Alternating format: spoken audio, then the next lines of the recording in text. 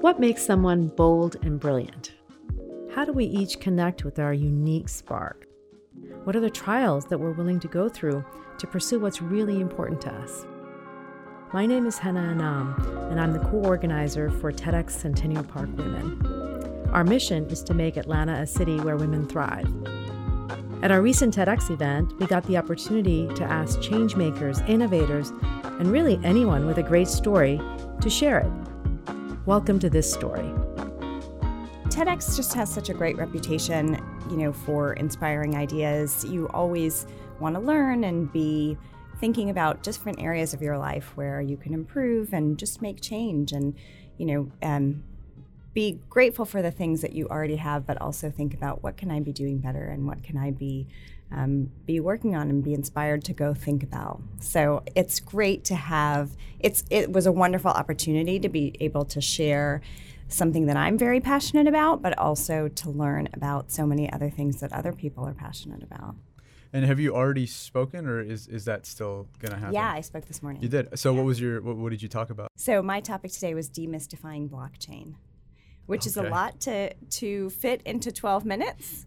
But, it's similar to the internet or cloud computing, right? Nobody cared about the internet until you were able to articulate what can it do for you, right? Nobody cares about cloud computing except for the fact that my email is hosted in the cloud and all these other things are hosted in the cloud, and I don't have to have a huge amount of computing power sitting under my desk like I used to. So I think, it's incumbent upon those of us in the industry to educate and to say, look, blockchain, I'm not going to give you a bits and bytes and here's exactly how it works and, all of the technical details of it, but I'm going to give you perhaps some hope as to how you can use it today, but also how you can think about using it in the future. So how do you approach a talk like that? Because obviously, blockchain is a very conceptual, process in a lot of, my dad works for IBM and I've heard him talk about blockchain a few times, and I usually have a headache after because and so going into a topic that is relatively innovative still, to a point where don't exactly know where it's going to end up. What is your approach in demystifying blockchain? Yeah, I think it's trying to think about where do people want to use it in their lives, right? Not just if everything is great today and all your systems work exactly how you'd like them to work, perfect. You don't need innovation, right? But there are some systems that aren't really working for the everyday person. Those things include how the internet works today, right? A lot of how the internet works today is very consolidated. And you have a few companies who own most of the advertising revenue, own most of your data. They have a monopoly on it. They can sell it to whoever they want to sell it to. And they can also let it get hacked by whoever tries to hack it. Not everyone is successful, but a lot of it gets stolen.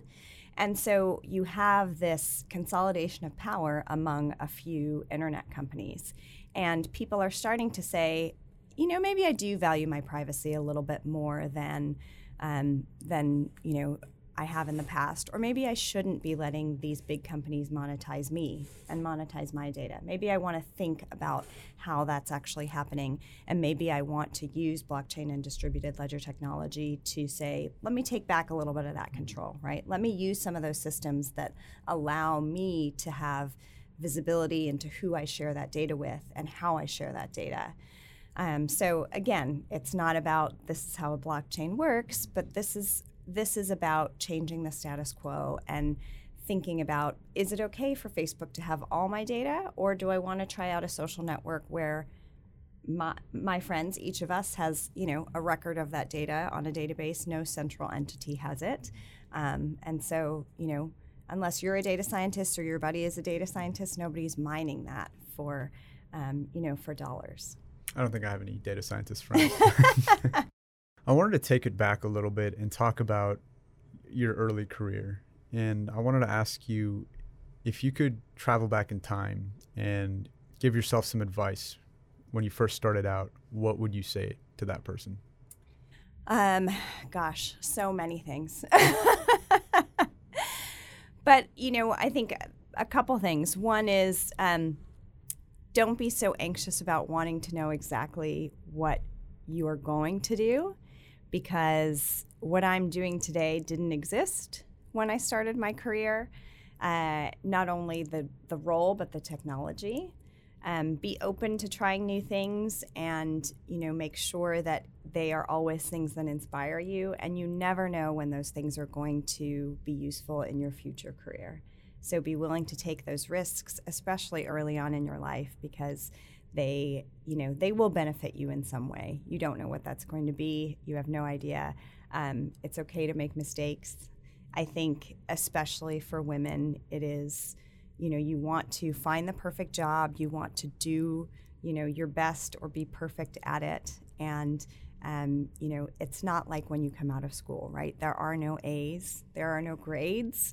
There are a lot of times no right answers. And so, you can trust that gut and also be okay with knowing that uncertainty and be okay with taking those risks, especially early on. Absolutely. I mean, I like what you said about, there not being any grades and stuff. We both recently graduated this past May. And, congratulations. Thank you. And just kind of being out in the real world, you're like, man, I kind of liked it when, we were in class and if you had a test, you right. pretty much knew exactly what you needed to do. And we couldn't do that.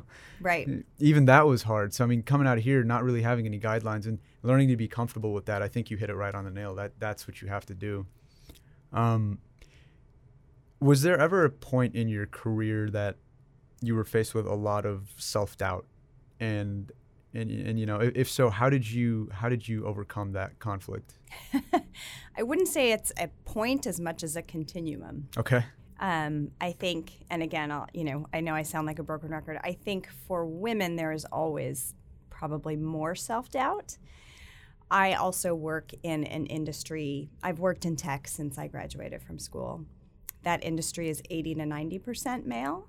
And so there is probably an even higher level of self-doubt when you are other, right? When you don't look like everybody else, you don't sound like everybody else, you don't fit in the normal ways that everybody else fits in.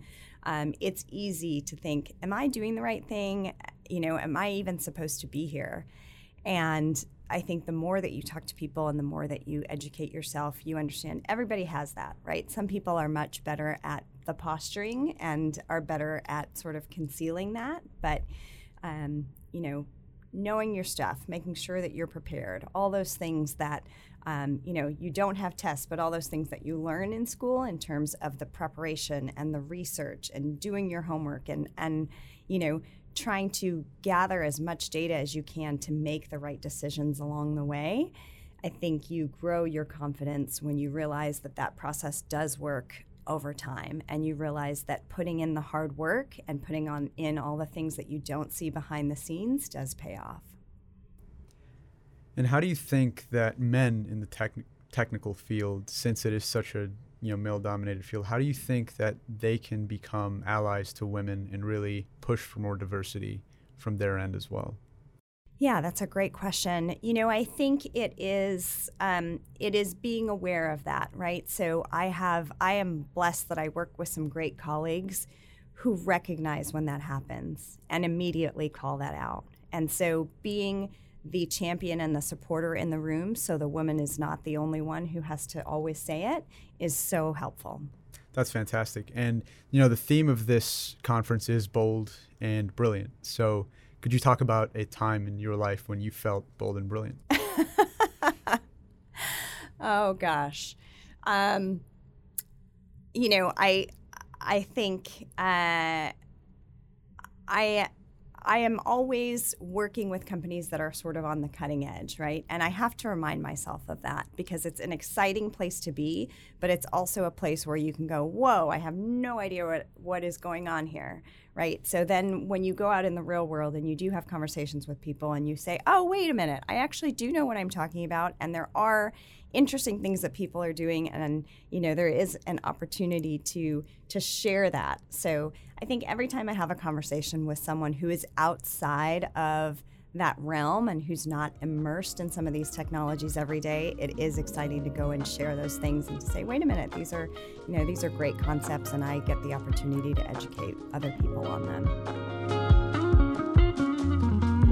A special thanks to our guests, our team, our sponsors, and of course, the wonderful Audiographies team who produced this podcast for us.